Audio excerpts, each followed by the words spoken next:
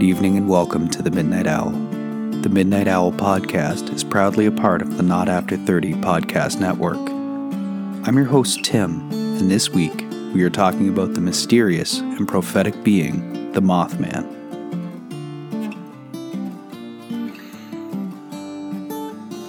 Chaos theory is a rule involving anything in nature.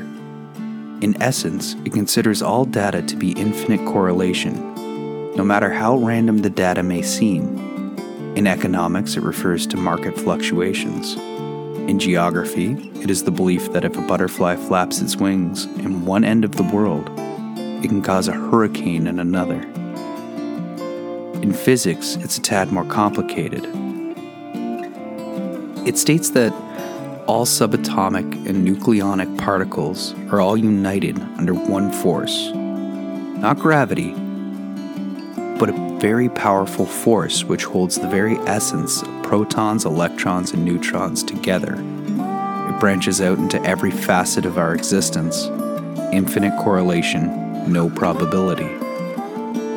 In chaos theory, everything is related. Everything is with purpose and pattern. That's from Urban Dictionary, submission by Dr. Doom.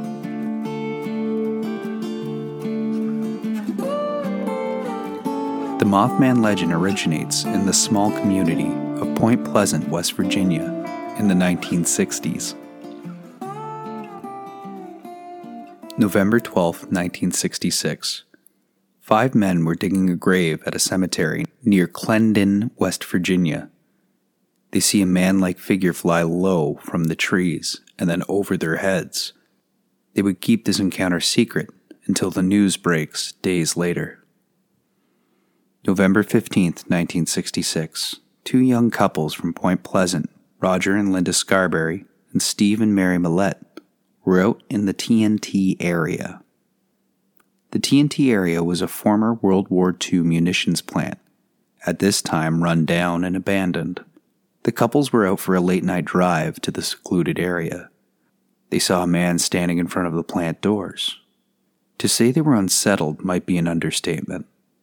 I can't imagine the chills I would get driving out of town on a dark night into the woods to an old abandoned plant, where when you roll around to the front of the building, a figure is standing motionless, unsurprised by your presence. They stared at this man trying to make sense of what was happening. Maybe for a moment, maybe a minute, until it unfurled its 10-foot wingspan. Its wings were black and leathery, like a bat, with no distinct feathers. At first it tried to move towards them on its legs, but it wobbled and looked clumsy. The Mothman of Point Pleasant spread its wings and rose into the air. It didn't flap them like a bird generating lift. It just floated up into the air. The couple's panicked minds were gripped in terror by this unearthly sentient. It's worth noting this sense of horror, of unease, and complete fear that came over the Scarberrys and Millettes. This is an important aspect of the encounters with the Mothman we will get into later. As they sped away, the Mothman appeared on a nearby hillside. Its eyes glowed red. A primal feeling of being prey crept into their minds. The Mothman began to chase the car. The driver sped up. The driver believed he was going about 100 miles per hour. For our Canadian listeners, and, well, the rest of the world, 100 miles per hour is over 160 kilometers an hour. For those that don't live or travel in rural areas, you have to understand how dangerous that is. It's not the same as empty streets of a city in the early hours of the morning. When you are in a city, the biggest speed bump you might hit is an unfortunate cat or raccoon. In the country, the driver, Roger Scarberry, was risking his life, his wife's, and everyone else in the car, as you never know when a large animal could jump out onto the road. You would be driving faster than you can brake, and a 300-pound mammal can do a hell of a lot of damage, even to a metal beast like their 57 Chevy. However, the Mothman kept pace with the car, circling above or swooping low beside to look in. Some accounts I read stated that the vehicle had scratches from where its wings were beating the top of the car. As they got back to town, they were torn on whether or not they should report these events. They were convinced that they would get laughed at and wanted to go back once more to make sure the creature was still there if they were going to report it. As they summed up their courage and drove back out of town, on the way to the munitions plant, they passed a large dead dog on the side of the road. It was the last straw and all nerve was lost. They turned around and came back. They wanted to check on the dog, but as they came up to the location where it should have been, it was gone. They got back to town and reported the incident to Deputy Sheriff Millard Halstead. They explained it followed them down Highway 62 and right to the Point Pleasant city limits. The deputy escorted the couples out to the TNT area. He searched around a bit but saw no sign of anything amiss. The deputy sheriff's radio began to malfunction. It was giving off strange static disturbances.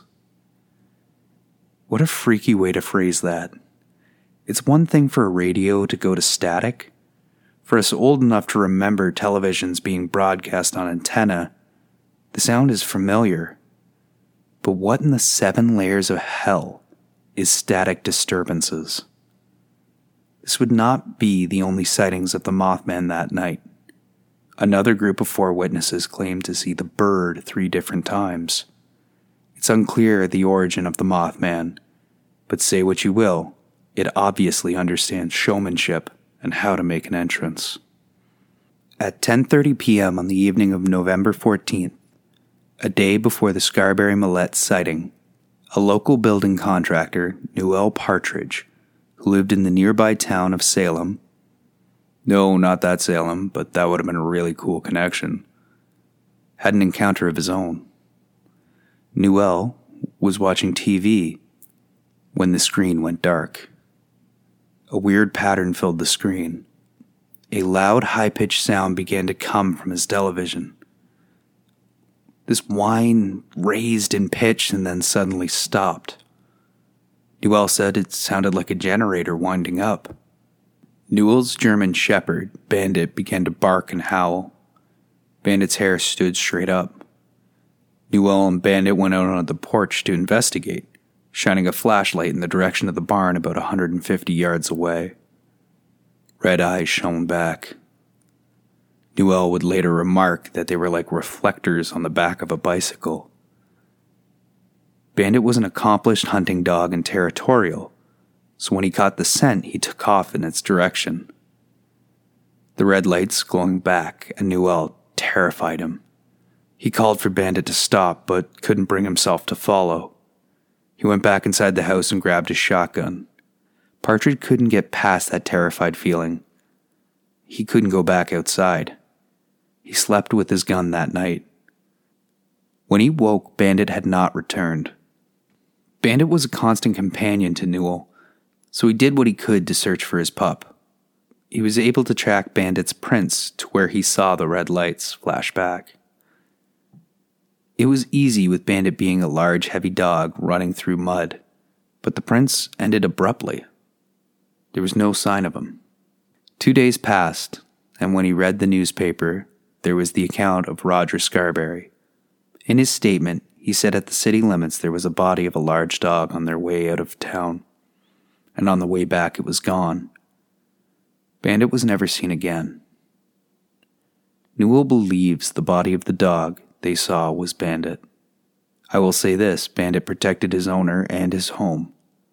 Bandit was a good boy. Is it possible that the Mothman carried Bandit's body 90 miles, or again, converting it to a usable measurement, 145 kilometers, to Point Pleasant? November 16, 1966. The Point Pleasant Register published a news article. Couple sees man-sized bird, creature, thing, something. Over the following year, there was an abundance of sightings. There was as many as 100 distinct sightings. Those sightings all stemmed from the press conference at the county courthouse the following day, after the encounter at the munitions plant. The couples retold their story about the encounter the night before. Deputy Halstead, who had known the couples all of their lives, took them very seriously. They've never been in any trouble, he told investigators, and had no reason to doubt their stories. Linda and Roger Scarberry claimed to have had continued sightings of the creature throughout the year, as well as poltergeist activity in their home. Linda felt like she was not in danger from the Mothman, but rather it wanted to communicate with her. The poltergeist activity the couple experienced over the course of that year was mostly noises coming from outside. And even after relocating to the basement of Linda's parents' home, they would continue to hear it. They said it sounded like a sped-up phonograph. Other occurrences was the smell of cigar smoke wafting about, even though no one smoked. There was also the incident of a waking shared dream between her and her aunt, of a man standing in a doorway, studying her. I wonder if someone may have been monitoring the Scarberrys after the reports. A shadowy government agency looking to capture the Mothman after it makes a connection with someone? Or perhaps an alien trying to track a lost pet or experiment. Of those 100 or more sightings, there was the account of Miss Marcella Bennett. Near the TNT area, it's very isolated, mostly used as a lover's lane or for hunting and fishing by locals. A few houses are interspersed, but not many. Miss Bennett was on her way to visit her sister Virginia Thomas with her brother, Raymond Walmsley, and his wife Kathy. Marcella's 2-year-old daughter was with them, Tina. As she exited her vehicle and removed her baby from the back seat, movement near the vehicle caught her eye. Miss Bennett was quoted as saying, "It seemed as though it had been lying down." The creature before her was big, gray, and larger than any man she had seen before. The creature's eyes glowed red. In her horror, she dropped Tina. The shock of dropping her child woke Marcella up from the trance. She recovered enough of her senses to pick up her baby and run towards the Thomas house. Maybe it's because she is a parent and has a deep connection with her child. Maybe Marcella is just braver than I am. I know in my heart, like not even deep down, right on the surface level, if I get out of my car and I'm faced with the 7-foot-tall being with glowing red eyes, that baby is going to have to fend for itself. It's a tough world out there, baby. Better get used to it. The family secured themselves in their home, running from door to window, locking everything they could. The Mothman shuffled up onto the porch, going from window to window, peering in. Again, it's noted the lack of grace the Mothman carries itself with. The police were called, but before they arrived at the secluded home, the Mothman had vanished. Bennett took months to recover from the incident. She sought medical attention to deal with the anxieties from her encounter. This would have been a difficult and brave endeavor for a woman, well, anyone, to undergo in the 60s, as seeking mental health treatment was viewed as more of a weakness. I'd like to say now that there is no weakness in seeking help for mental illness or wellness. There are many services out there to help, as well as loved ones and trusted friends. You are not alone. Miss Bennett believed the Mothman would continue to visit her at her home in the months that followed, as if somehow they were now tethered together. The Mothman had every opportunity in the original encounter to harm her, but it did not. Often she would hear a keening sound, like a woman screaming coming from the area surrounding her home. Was the Mothman mocking her scream from the incident at the Thomas home? Or was it just trying to keep its warning alive in her mind? Interesting that another witness would have what they believed to be continued contact with the Mothman after the initial encounter. It's too bad the keening sound was never recorded, because I'm very interested to know if it's the same sound that the Scarberrys continued to hear. I find it interesting that there was continued police support throughout these events. When they arrived, they didn't mock or laugh at the frightened family. They got out of their patrol cars, drew their guns, looked into the surrounding woods, and secured the immediate area. Was this out of respect for their community and the people they swore to protect? In a small town, these officers would more than likely know the family. Is it that if nice, normal folk are saying they've seen something, then best give them the benefit of the doubt? In a perfect world, yes, and the cops out there seem decent enough for that to be true. It just bothers me that there does not seem to be a lot of pushback on these accounts. Usually in UFO sightings, it's a lone person seeing something extraordinary. Then their character and history is examined and any flaw exposed. With these reports, it's almost always groups of people witnessing the events. People that have had a good standing in the community, like volunteer firefighters or families. I guess what I'm trying to say is, to have this much buy-in from the town, from its officials and journalists, how real were these events? Were the officials privy to a piece of evidence or information we may never know about? Or are they just that polite in West Virginia and couldn't bring themselves to openly call their neighbor crazy? All of the recorded Mothman encounters have similar descriptions. The Mothman was 5 to 7 feet tall, wider than a man, shuffled on human-like legs, clumsy while walking. Its eyes were set near the top of its shoulders, no distinctive head, bat-like wings. The wings didn't really flap. It could ascend straight up like a helicopter. Its skin or fur was gray or murky brown. It never spoke, but emitted a high-frequency screeching sound. The Mothman got its name because of the popularity of the comic book series Batman, that was just being turned into a TV series starring Adam West. An unknown copy editor at that time decided to give it a similar name to Batman to help feed off of the buzz. I read one article where one investigator claimed he spent 20 years trying to track down the editor responsible, but was never successful. After the article was published, news started to spread like wildfire. Reporters and amateur investigators descended upon the town of Point Pleasant. Some were in the mood to hunt this cryptid. Others came with a wink and a nod, wanting to laugh at the local yokels who were claiming to see this creature from the beyond. At this time, other strange events were happening in the Midwest. I wanted to take a quick side note.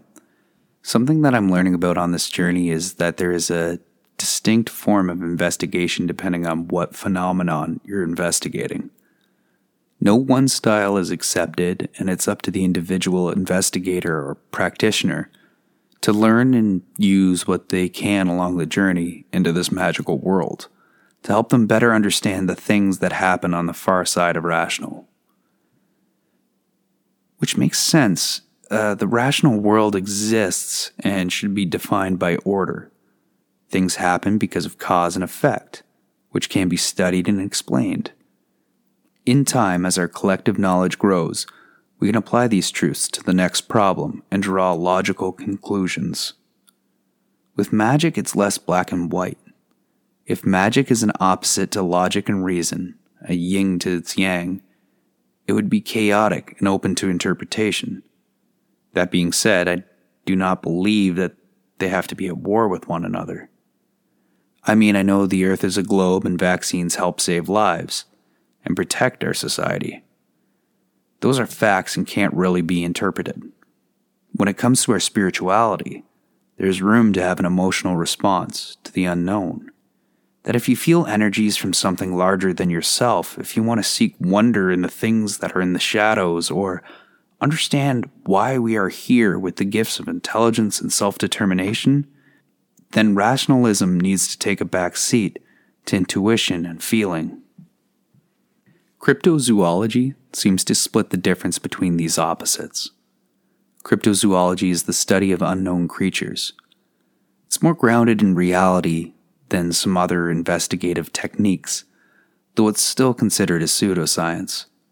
Cryptozoologists study first-hand accounts from witnesses, historic texts, fossil records, cave paintings, and other sources to determine if a creature could have or does currently exist. When you think of what kind of creature might fall under this umbrella, think Loch Ness Monster, Chupacabra, Bigfoot, before you dismiss this as a silly investigation of people looking for mythic beasts. Keep in mind that the mountain gorilla was only discovered in 1902, that there was decades of first-hand accounts, but it was always treated with smug dismissal. Even the giant squid sailors swore existed was only proven in 2005. With all the technology in the world, hell, even now I'm sitting in the basement recording this podcast in small-town Canada, my voice is reaching out to 10, maybe even 20 people in far-off places of this world. It's important to remember the Earth is still vast. Woods and jungles are still dense. The ocean floor still unexplored. The universe is made up of galaxies which contain stars beyond measure. There is still room out there for the unknown, for the mysterious. Is it possible the Mothman of Point Pleasant was a vestige of the old world, a descendant of the North American Aboriginal belief of the Thunderbird? The one, if you would believe the tale, some cowboys gunned down and dragged back to town to nail to a barn to show how massive the raven-like bird was. Maybe it's from further south, and it was more of the reptilian ancestry. It was like Quetzalcoatl of the Mayan belief. Easy, David Icke. I know I said reptilian, but don't steal the Mothman too. Maybe a portal opened between our world and a world from another dimension, close enough to our reality something could pass between that rift. I pose the question of where the Mothman came from because the story becomes stranger when you pull back from the Mothman sightings. I guess it's hard to see the trees beyond the light bulb. I'm going to focus on the reports and works of John Keel. He was a UFOologist, and although other books were written about this time in Point Pleasant, his work became the most famous. He wrote about various unexplained anomalies. Keel's most notable work was The Mothman Prophecies, adapted to the screen in 2001, starring Richard Gere. Decent movie all in all. They deviated from the truth a lot, but for a monster movie, it was a lot of fun. John Keel was in touch with many of the people that had encounters in the 1960s. But being that his focus was always more on the stars, he also compiled a list of complaints that were less sensational than a 7-foot headless glowing-eyed man-beast flying around scaring people. There were reports of paranormal activity such as eerie noises, TVs going to static, and people experiencing lost time events. Keel differs from most UFO theorists, where they explain visitation through aliens visiting from far-off planets. He believes these events are really the ancient deities we once worshipped. We only view them as aliens because that's just how our modern mind can interpret what we're seeing. We see a UFO, but in reality, for lack of a better word, we're seeing this ancient god or force coming into view. What is their purpose? Are they so different from humanity that their motivations would be so alien to us that we couldn't understand? The men in black, in his mind, are an extension of that. The elder gods can manifest in many ways. UFOs, aliens, monsters, demons, angels, and even ghosts. By dismissing the extraterrestrial theories of the Mothman, Keel has made himself a controversial but well-liked and respected figure in UFO circles. In Keel's mind, man has had a long relationship interacting with the supernatural. Just because we outgrew our reliance on magics and those old guiding forces does not mean they've forgotten about us or stopped their gentle manipulations. Keel believes that human beings that could change the world would often be visited by these strange persons. Thomas Jefferson and Malcolm X are notable examples. They may have had their lives touched by the gods of old. During the year of events in Point Pleasant, Keel would travel down and take reports and investigate incidents. He arrived in December of 1966. Of those accounts, there were new and interesting reports of strange persons showing up in town. There were well-dressed men clothed all in black. They are known as the Men in Black. From my research, the Men in Black are a common theme in American accounts of UFO sightings. The Men in Black show up after someone reports seeing a UFO. Being a kid that grew up in the 90s, I never knew this was an actual conspiracy. I assumed it was just the Will Smith movies and nothing more. And I know I've diverged a lot in this episode, but it is my show and I can, so I will. This speaks to me on a deep, nerdy level. Who else remembers the trend of putting a rapper in a movie then doing a tie-in music video? Like Will Smith's MIB rap at the end of the first movie, or Wild Wild West? It was extremely distracting thinking about during writing this episode. So much so that that's this week's excuse for why I'm a few days late. But if The Mothman became a movie, what rapper would you want to star or sidekick in? And what would that music video look like? We live in a time where nostalgia is king, so I don't think anything's off the table, except for Vanilla Ice and LL Cool J. They had their chance with Go Ninja and My Hat Is Like a Shark's Fin. Never again. For my money, it's gotta be Eminem. It's been years since 8 Mile. And if B-Rabbit had to fight the Mothman, I think I could die a happy man. Keel in many ways became the main chronicler of the Mothman. In his books, he stated that over 100 people saw the Mothman on various occasions between November 1966 and November 1967, but were too uncomfortable reporting their experience. Keel compiled a list of TV malfunctions, phone malfunctions, and UFO sightings, as well as the Mothman encounters. Interestingly, some of the UFO reports predated the Mothman showing up. In the fall of 1966, there were lights in the sky around the TNT plant. Cars that passed on the road nearby would stall out for no reason. James Lilly and his family were so unnerved from the disturbances in their home that they sold their house, packed up, and left. The timing of all this led Keel to the deduction that there was a connection to all of these events. Possibly that a portal of some kind or vortex between our world and a closely linked dimension or planet would occasionally open up for a time, then close. This helps explain the random reports of monsters appearing in various locations the world over. Mary Hyre was a prominent figure in the documentation of the Point Pleasant Mothman as well. Mary Hyre worked as a correspondent for the Athens, Ohio newspaper The Messenger. She wrote extensively about the Mothman and UFO sightings, and was the main point for the reports. Some in the community trusted a report to her before calling the police, thereby avoiding embarrassment. One night, in January of 1967, Mary was working late in her office at the county courthouse. A man walked in. He was very short and had strange eyes that were covered with thick glasses. He had long black hair that was cut like a bowl cut, but with straight edges.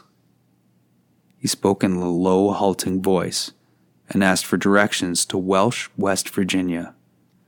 His weird dialect made it seem like he had a speech impediment. His energy was off-putting, and for some reason his presence began to terrify Mary.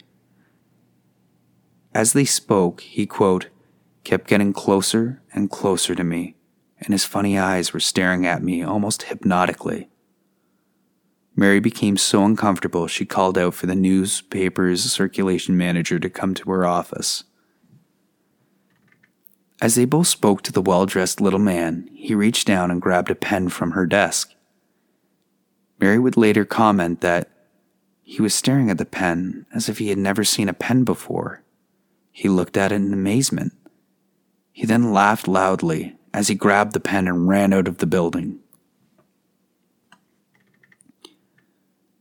Several weeks later, Hyre was crossing the street near her office and saw the same man on the street. When she locked eyes with him, the strange man in black looked startled and ran away. A large black car came around the corner quickly. He jumped in and drove away. Time after time in this story, the multiple witness encounters have come to light. I understand a lone person being spooked by a scary story and misinterpreting what they saw, like a large bird or a flying man, or even multiple people seeing something at a distance and jumping to conclusions on what they must have seen.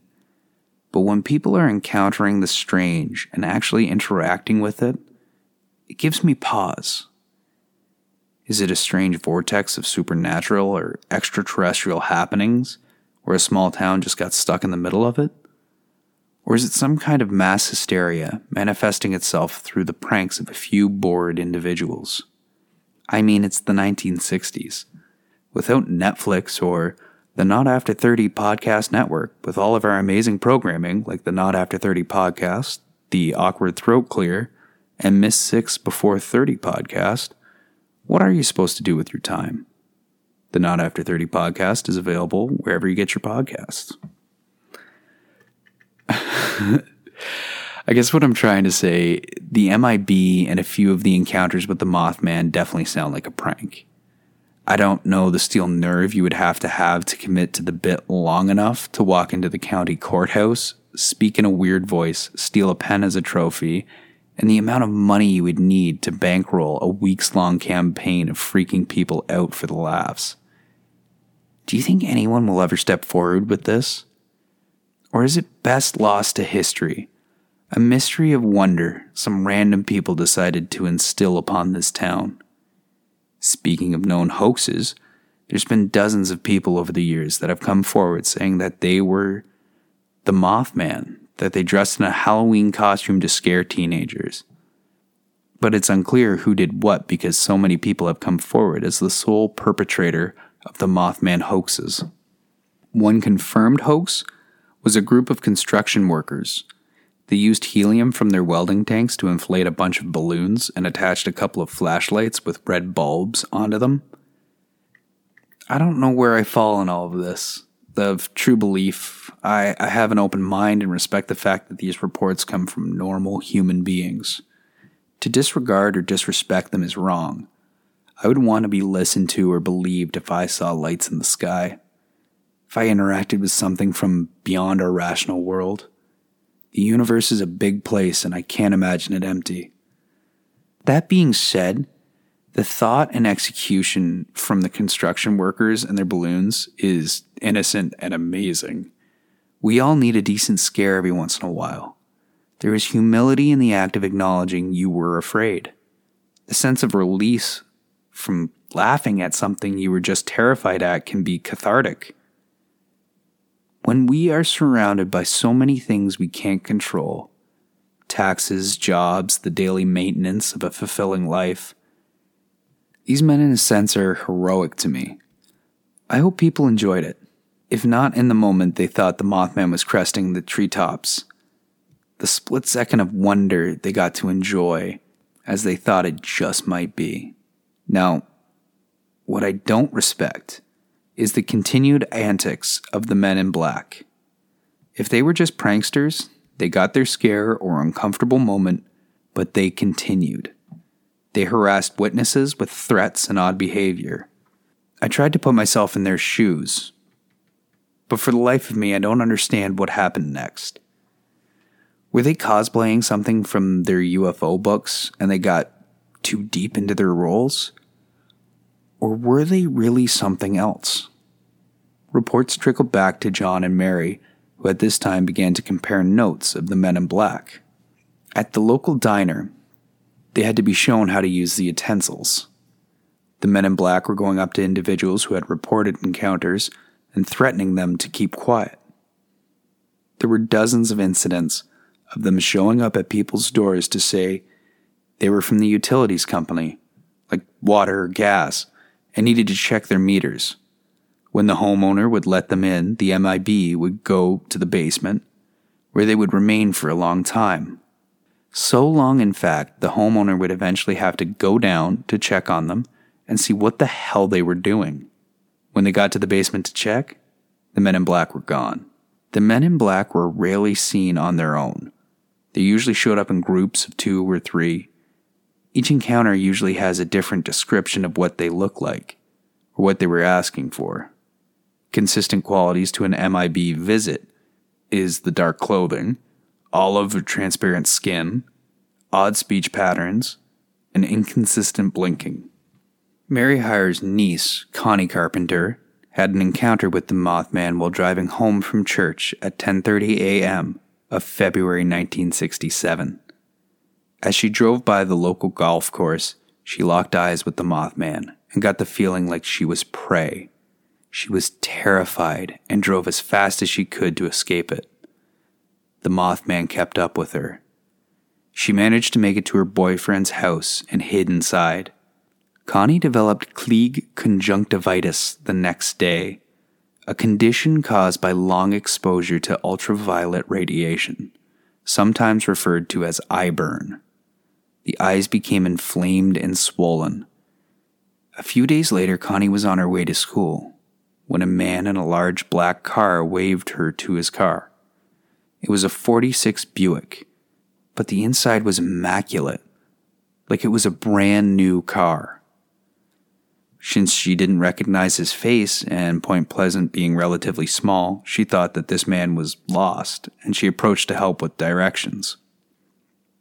The man reached out and grabbed her, and began trying to pull Connie into the vehicle. Connie fought back and had her blouse ripped in the struggle. She escaped, and was able to make it back to her home. This interplanetary dick wasn't finished with Connie yet, and several hours later slipped a note under her door that read, "Be careful, girl. I can get to you." Connie has never fully recovered from this event. She refuses to speak in interviews, but did allow her husband to talk for her. At no point in this story has the Mothman attacked anyone. The Mothman simply shows up, looks at you, and communicates fear, unease, that you are prey. Not specifically that you're its prey, just that you're the subject of something's desire to be consumed. If I had to guess, the Mothman is an empath. Empaths have the ability to read and communicate emotion, kind of like a psychic. Where a psychic communicates thoughts or ideas, an empath would communicate through feeling. Let's look at it from the perspective of the Mothman. How scary would it be for an alien being understanding how exactly it makes people feel to try to reach out and save someone from impending doom, to know that all they can do is look back and see a monster? To continue to do that is either a desire to consume that negative energy, I guess kind of like David Icke's Reptiles, or a deep and, for the lack of a better word, human need to protect another sentient life. The men in black are harassing people, obviously able to communicate, but settle for threats and shows of force. This speaks to of trying to control something. Maybe knowledge of other worlds, maybe an outcome they want to come true. Maybe it's something so alien to human thinking we can't comprehend the end goal. But if we accept the Mothman and the Men in Black aren't of this world, or from a corner of this world we can't understand, then it's possible that the Mothman knew Connie was going to be attacked, that it tried in its way to communicate to her to be afraid, so that she would have her guard up when a man dressed in black tried to pull her into his car. The Mothman may have spoke to that human animal deep down inside of her and got her ready for the fight. Over and over again, the statements from these people that looked into its eyes are that they were afraid, that they felt like prey. But as the emotional impact cools and lessens, they feel like if it wanted to hurt them, it could have, but didn't. The Mothman sightings stopped on December 15th, 1967, at around 5 p.m. The 700-foot bridge that connected Point Pleasant to Ohio, backed up with rush hour traffic, suddenly collapsed. Dozens of vehicles went into the water.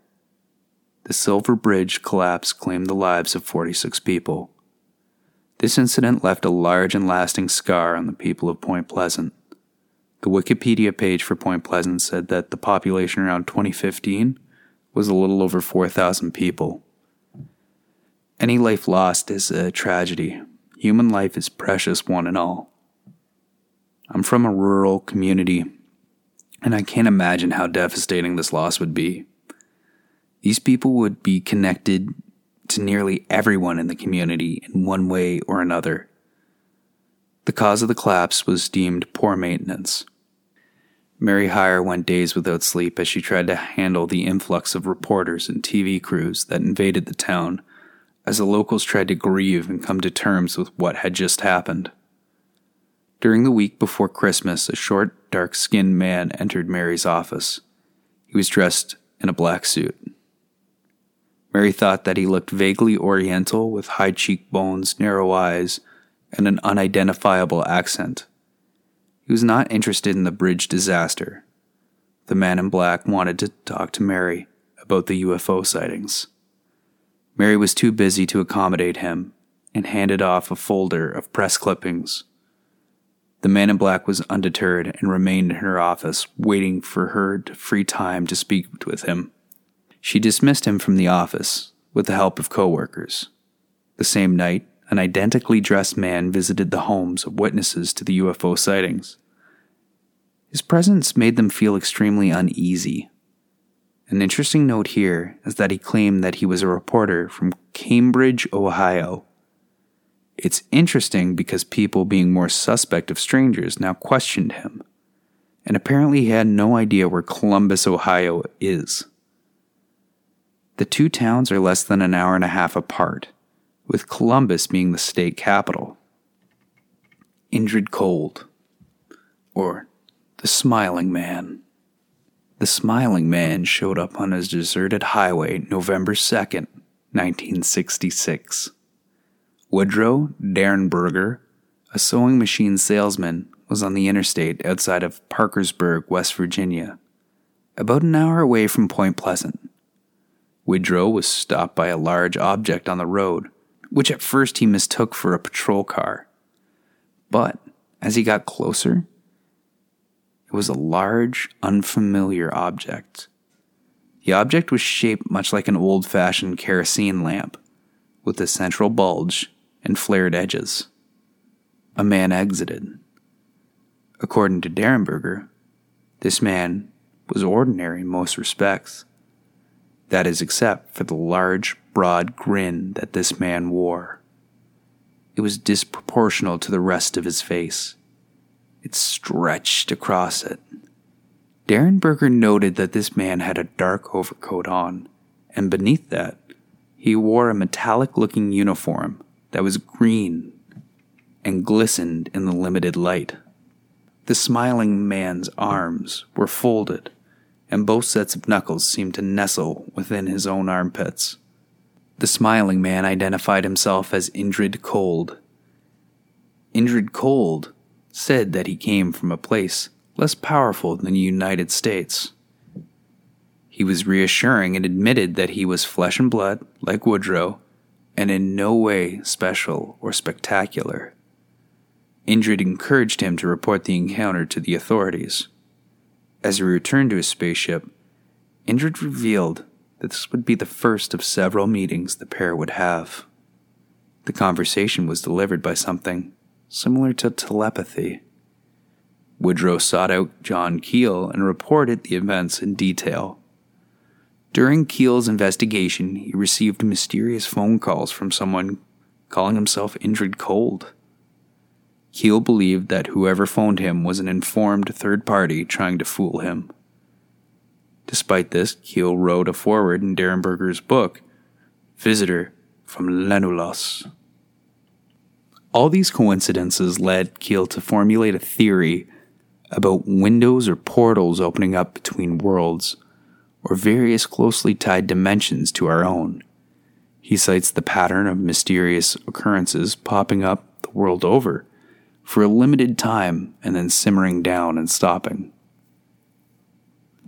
After the sightings in West Virginia, the Mothman showed up in several locations across the world. On September 10th, 1978, a group of miners in Freiburg, Germany, arrived at work to find a creature that fits the Mothman's description blocking the entrance to the mine. At first, the miners believed it was a large man in a leather trench coat. When it unfurled its wings, it appeared to be a headless creature with glowing red eyes on its chest. The men remained in stunned disbelief until it let out a blood-curdling screech. The miners ran for safety, consumed by fear. About an hour later, the men felt a rumble under their feet and witnessed a plume of dust shoot from the mine as it collapsed. If the men had gone to their stations, they would have died. They named this creature Freiburg Schrecker, and they believe it saved their lives. Oh, and dibs on Freiburg Schrecker as a band name. In the weeks leading up to the disaster at Chernobyl nuclear power plant in April of 1986, there were several sightings with descriptions similar to that of the Mothman.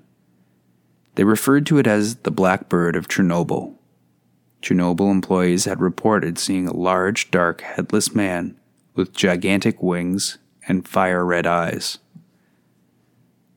As people came forward, some employees reported to having horrifying nightmares.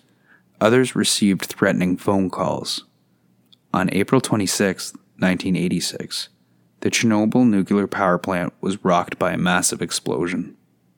30 people died in the initial blast. 10 additional deaths followed due to radiation.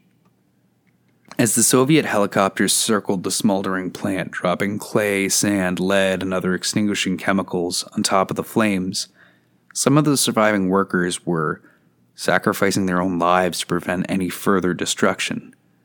Witness what was described as a 20-foot bird gliding through the irradiated smoke. New York City, 9/11. I cannot find much confirmation of this, but there are reports of the Mothman appearing around the towers in the weeks leading up to the terror attack. Some saying that they could see it fly beside one of the planes before impact. Fukushima, March 11th, 2011. Days before the disaster, a large man-sized being with no head and glowing eyes was spotted around the towers of its plants. Witnesses felt a sense of dread at its visage. Chicago, 2017. In 2017, the Mothman was sighted all across the city of Chicago, fitting both the description and the Mothman motifs of showing itself to groups of people. There were even accounts of the Mothman trying to communicate with people and having them at first react with animalistic fear to recover and feel that if it desired to hurt them, it would have, but didn't. One report stated that there was over 50 people seeing it at one time. There's been some discussion amongst rationalists what the Mothman can actually be. Owls and cranes are the most likely suspects, having the right build and wingspan to trick an overactive imagination in the dark. How this explains the daytime sightings, I don't know, but it does make sense at least for some of the cases brought forward. As for the glowing eyes, owls and cranes have what is referred to as eye shine. Their eyes are built in such a way that the membrane behind the eye will reflect red when a light is flashed on them. That light could be anything from high beams of a car or even a flashlight. If the Mothman isn't an old god trying to help humanity, if the Mothman is not a creature lost to time, if it's not an alien or being that has crossed over from its home or dimension to ours, maybe it's not even a large owl that was native to the area or crane that has traveled well outside its normal territory. It could be linked to the curse of Chief Cornstalk. Chief Cornstalk was a Shawnee Aboriginal chief that after initially fighting with the settlers had found peace. In 1777, Chief Cornstalk had gotten word that the British were trying to convince the natives in the area to attack the settlers and their forts. He understood the cost of war and wanted to avoid the death of innocent people. He went to the closest fort and told the cavalry what was happening. Because he would not tell his people they could not take part in the battle if they chose to move forward, he was arrested and used as a hostage to stop the attack. it worked. 2 of the soldiers from the fort left to go on a hunt. One was killed by native forces. At the same time, Chief Cornstalk's son had come to visit his father to make sure he was well. The surviving soldier made it back to the fort and relayed what had happened. As retribution for the death of one of their own, they killed Chief Cornstalk, his son, and everyone else that was in his party. They were butchered in their cell. The legend says, as the chief died, he placed a curse upon his murderers. I was the borderman's friend. Many times I have saved him and his people from harm. I have never warred with you, but only to protect our wigwams and lands. I refuse to join your pale-face enemies with the red coats. I came to the fort as your friend, and you murdered me. You have murdered by my side my young son. For this, may the curse of the Great Spirit rest upon this land. May it be blighted by nature. May it even be blighted in its hopes. May the strength of its people be paralyzed by the stain of our blood. In 1794, the town of Point Pleasant was established near the site of the old fort. His remains were placed inside a 4-ton obelisk, a monument that was placed in the local park. Ever since, almost any disaster has been blamed on the curse the people took out upon themselves. The Mothman is celebrated today in Point Pleasant with an annual festival that was established in 2002. There's a pancake eating contest with Mothman-shaped pancakes. Bob Roach, a sculptor, created a 12-foot-tall metal statue that sits prominently in the town. The eyes were meant to glow red at night, but fundraising fell short. It's an amazing statue, but I have one question about Mr. Roach's design choice, as its chest is covered in what appears to be curly, thick hair. I respect an artist's discretion, but it makes me wonder if he was heavily influenced by Jeff Goldblum's film, The Fly. During the weekend-long festival, you can visit the museum and research center, established by Jeff Walmsley. Unfortunately, they don't offer international shipping, but if you are in the States, I definitely recommend checking out their site. It's got some awesome merch. You can take hayrides and visit various vendors and exhibits. I think that might be the first big goal for this podcast. I need to get down and check out the Mothman Festival. I may not make it this year, but I'm definitely going to get down there and check it out in one of the years to come. I'm dreaming big, but how awesome would it be to have a live show at the Mothman Festival? I mean, if nothing else, I have to throw my hat into the ring when it comes to the pancake eating contest. As a Canadian, with maple syrup running through my veins, I may have an unfair advantage. This week's subject, the Mothman, means a lot to me. It speaks to me on so many levels, how it spirals out from this initial creature to shady government agencies, to aliens seemingly not even connected to the core story somehow being involved, of telepathy and the empath abilities and stuff like that. I wanted to do this story justice, and I hope I did. This has all the earmarks of a great creature feature, where there is so much information but not many details. I love it. Why was there so many group sightings? It wasn't a case of the town drunk or loner coming back with tall tales. It was families and upstanding citizens.